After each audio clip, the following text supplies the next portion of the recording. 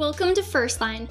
My name is Aubrey Ann Jackson, and I am a student doctor in my last year of medical school. First Line brings listeners of all backgrounds together to discuss whole body health and wellness through an osteopathic lens. First Line covers tangible ways to improve your health, how to succeed in medical school, and various topics in healthcare, including mental health, all while holistically addressing the whole person, body, mind, and spirit.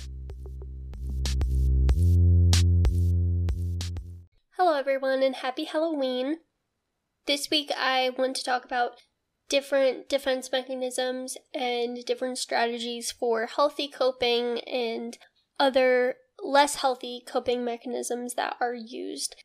So I'm sure we've all heard of defense mechanisms and coping mechanisms.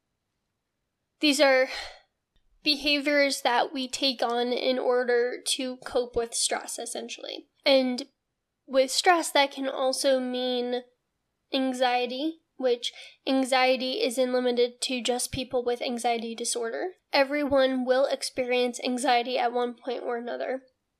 Anytime you feel nervous or uneasy. And anxiety is usually an appropriate reaction to a situation that would be anxiety-provoking for anyone. And it really just becomes a disorder when the anxiety is really unwarranted and it's ill-adaptive. But otherwise, anxiety is a common feeling for anyone to have, and so defense mechanisms can help out with dealing with anxiety, as well as really any feeling that is unpleasant. So feelings of anger, feelings of sadness, defense mechanisms come in as well.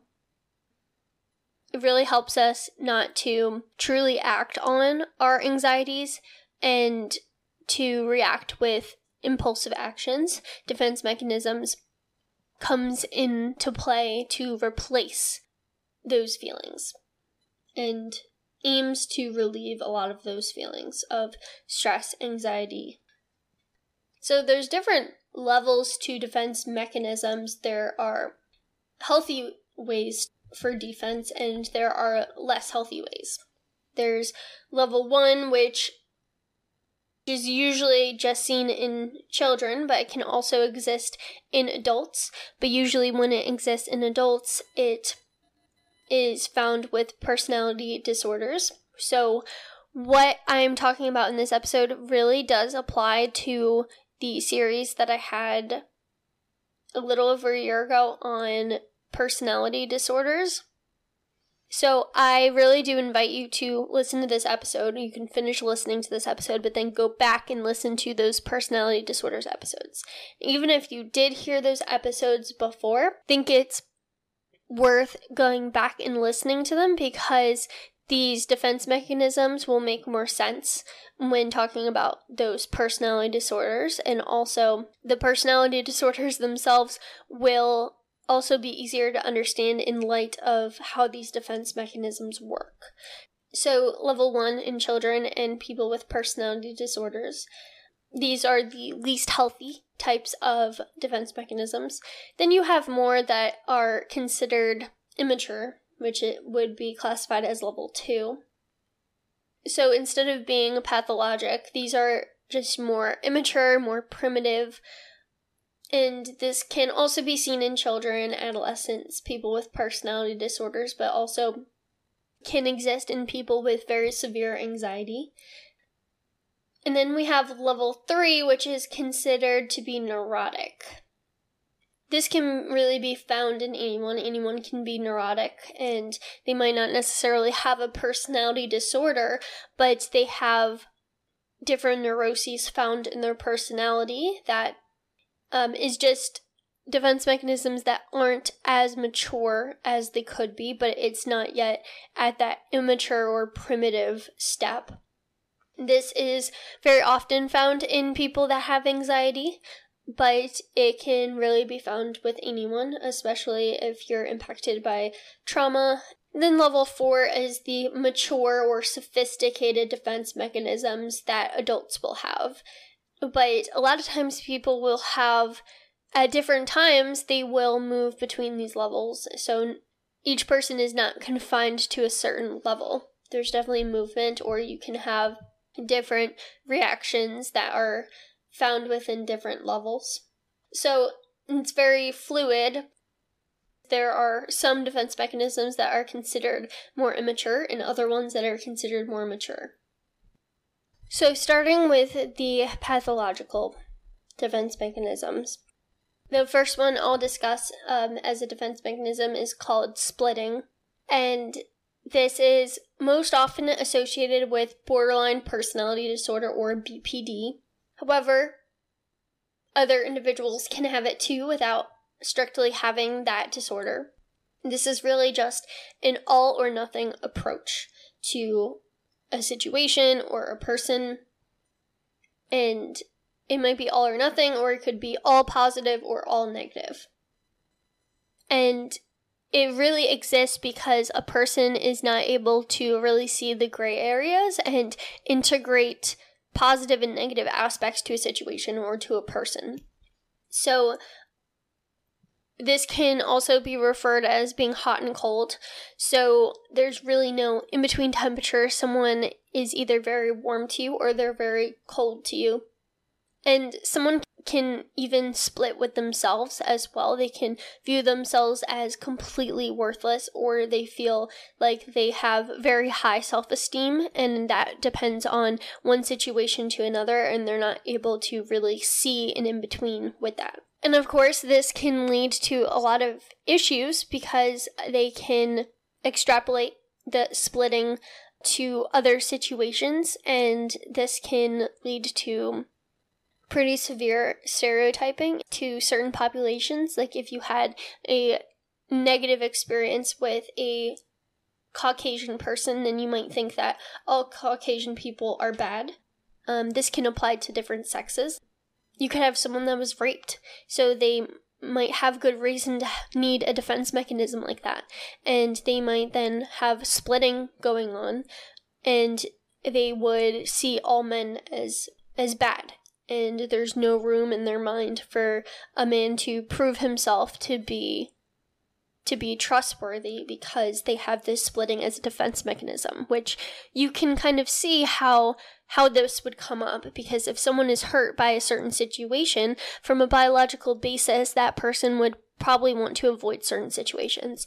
But splitting really takes that to an extreme. Instead of someone just being careful and seeing different patterns to things, they end up just going the extreme route and completely shutting down certain situations or certain types of people.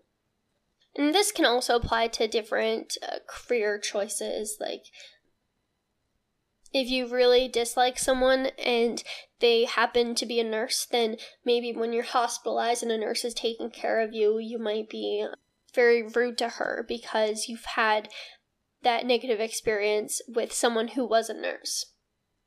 And you can also have this in a positive sense as well. Another pathological defense mechanism is projection. And this one is based off of having your own feelings and then placing those feelings onto someone else. And so this is like a type of externalization. So if you feel that you are angry, you might go up to someone and ask them why they're angry and treat them as if they're angry in order to relieve some of the anger that you feel. You might also think that someone hates you, but it's really that you hate them. And this can also be the opposite, where you perceive that someone loves you, but in reality, it's really you that loves them. And the classic example of this is if a man is interested in seeing other women, he might become very fearful that his wife is cheating on him, even though he's the one who has those feelings, not her. So the next defense mechanism is denial. And you might know that this is the first stage of the stages of grief. And really, the stages of grief kind of go in order of increasingly mature defense mechanisms for the most part. And so denial is exactly what it sounds like. It's not accepting reality in order to avoid those thoughts or those feelings that cause anxiety or cause stress.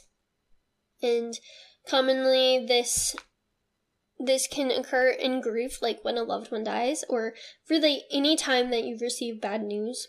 And people can also experience this with substance use disorder, whether it's alcoholism or opioid addiction, cocaine use. People will deny that they actually have a problem, and that's a major step to get over for substance abuse treatment. You have to first acknowledge that you have a problem, so denial is really that pathological defense mechanism there. So then moving on to level 2, or the immature defenses. And a lot of these, especially the immature defense mechanisms, are very much attention seeking, and I think we're seeing that these are more and more commonly seen by even individuals without any personality disorder or any severe anxiety disorder, that people are just having these characteristics because we live in a world where there is a lot of loneliness and there is a lot of disconnection with other people. We don't have the same amount of social support as our ancestors had before us. With new technology, and especially during COVID, things going virtual, human connection is really a rare resource. So a lot of people will have a lot of these immature defense mechanisms in order to draw attention to themselves and try to find some of that connection. So I want to emphasize again that all of these are very much adaptable to certain situations. Some of them are very unhealthy and they probably should be worked on, but it doesn't mean that you're crazy or you have a mental disorder necessarily. It just means that you are reacting in the only way that you know how to react to a situation. So the first one is acting out. And this is exactly what it sounds like. And I want you to imagine a kicking and screaming child having a temper tantrum, because that's really acting out in a child. But when adults do this, it might look a little bit different, but it's still having a sort of temper tantrum of sorts. So it's really using action to express feelings and thoughts instead of using words or other coping mechanisms. And again, seen a lot of times in children, but also in personality disorders, especially borderline and antisocial. And oftentimes the actions could be like yelling, throwing things in response to a stressor.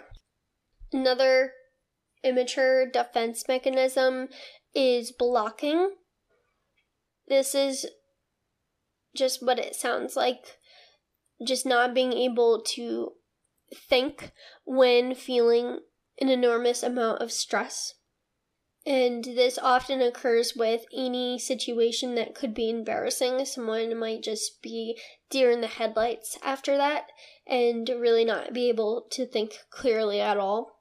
And really, anyone has the ability to have this at one time or another. I don't want anyone to hear this episode and think like, oh no, I have a pathological defense mechanism, or oh no, I have an immature defense mechanism. With more levels of more extreme stress and anxiety, I think anyone is susceptible to any defense mechanism coming up. And I think the first step is being able to acknowledge that, and acknowledge that it's a defense mechanism and that the behavior is occurring in order to protect yourself from the stress. And just knowing that, yes, there are healthier defense mechanisms to take on, and you can even just try to incorporate more of those defense mechanisms before, to try to prevent the immature defenses to come out. But blocking can occur even with being put on the spot, whether it's in school or work, to give an answer to a question or do something public speaking, and your mind just goes completely blank. But then a minute later, after you're pulled out of that stress and being put on the spot, you immediately are like, oh my gosh, I should have said this, like I knew this all along, I don't know why it didn't come to me. Out of the immature defenses, I think that's probably the most common one that I hear people talk about. The next one is idealization, which involves only looking at the positive of a situation or a person and just completely ignoring the negative features. So this is also a common one that I hear, especially in social media now. At times, you may have heard of people in relationships ignoring the red flags, just completely ignoring all of the red flags, even though they're there, and everyone else sees the red flags, but because you are so in love and you're so invested in the relationship, you just don't see the red flags. And then after you get out of that relationship, you look back and you're like, oh my goodness, how did I miss that? So this was probably idealization going on, that you only saw the positives and you did not see the negatives. I think this can happen to anyone, but it's especially very common in people with personality disorders.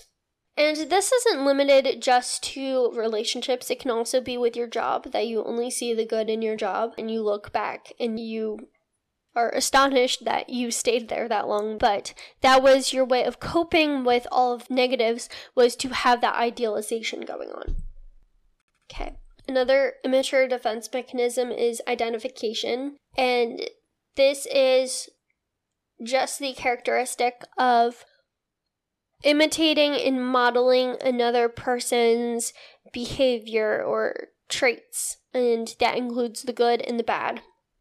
And this is done unconsciously, not purposefully, and it's especially common in children, where you really latch onto a person that you admire and you want to dress like them and you want to act more like them. And it's really like having a role model, but it's a little bit more intense in that you don't really do this consciously. You just all of a sudden morph into this other person. But a problem with identification is that this is how bullies are created, in that if a young boy has a father that is abusive towards him, then that boy might identify as his father and then may abuse and bully kids in his class. Okay, so the next one is being passive aggressive. So this is one that, again, is very common. A lot of people do this, and it's kind of commonplace now, but this is actually an immature defense mechanism. So you probably know what this is already, but it's really expressing anger towards someone in an indirect way instead of being confrontational. So in many ways, it might be better than acting out on your anger directly towards the person, because that can be violent, but passive aggression is still very much aggression. It's especially common in children and people with BPD or borderline personality disorder, but again, a lot of people do this at one time or another. So an example of this is maybe at work or school you get bad feedback, so then on your next assignment you might procrastinate or you might do a really bad job in order to show that you're upset about the critique that you received. An example at home, if you live with someone and you're angry at someone at home, you might neglect different chores that you have around the house. And the next one is undoing. And this is an interesting one. In order to avoid feelings of guilt about something that you did, someone might instead do the opposite behavior. So this might present with someone being very rude to a person, and then because they feel guilty about it, they then start really being nice to the person, might buy them gifts and spend a lot of time with them and do things for them. And this is also very common in abusive relationships, where there might be physical or emotional abuse going on, and then that person, instead of to avoid feeling guilty, will then shower them with love. And then another one is regression, and this is a return to childlike behavior.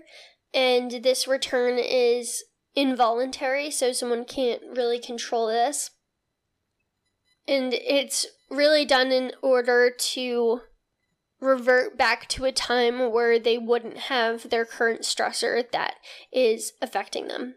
So you can think of a child who now has a younger sibling, and the sibling is now getting a lot more attention than they are. And so that child, in order to receive as much attention as his younger sibling, starts to regress back to a previous level of development to start to have those characteristics of his younger sibling. So if he's potty trained, to then start wetting the bed or crying more often.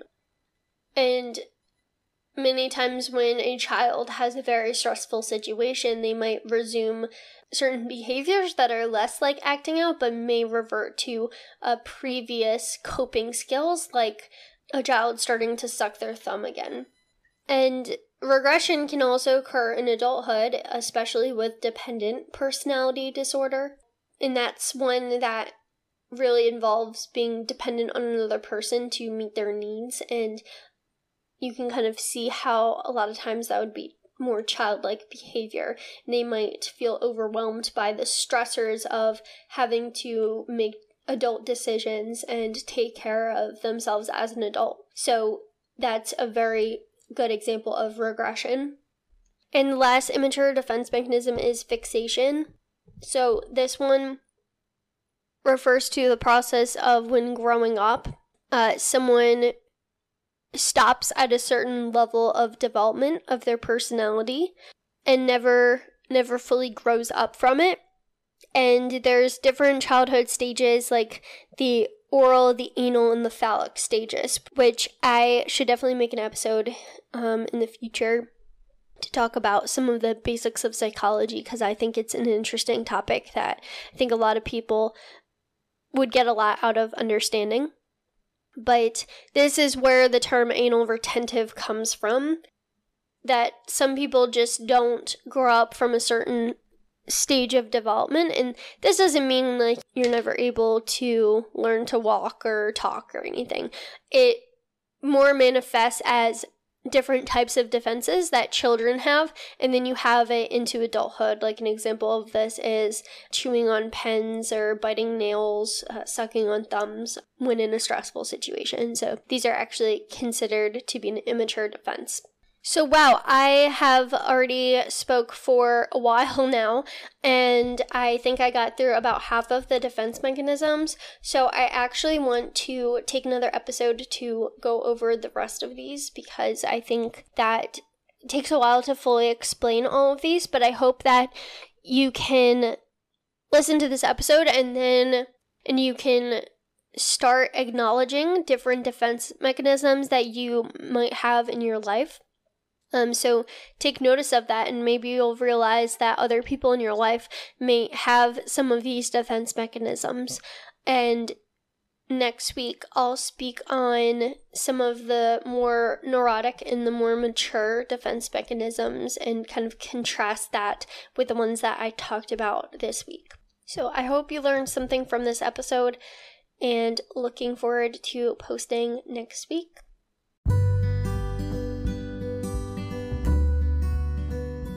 Let me know that you like First Line. If you are listening on Spotify, tap the star to rate the show. If you are listening on Apple Podcasts, scroll down and tap to rate or write a review. Thank you so much for your support.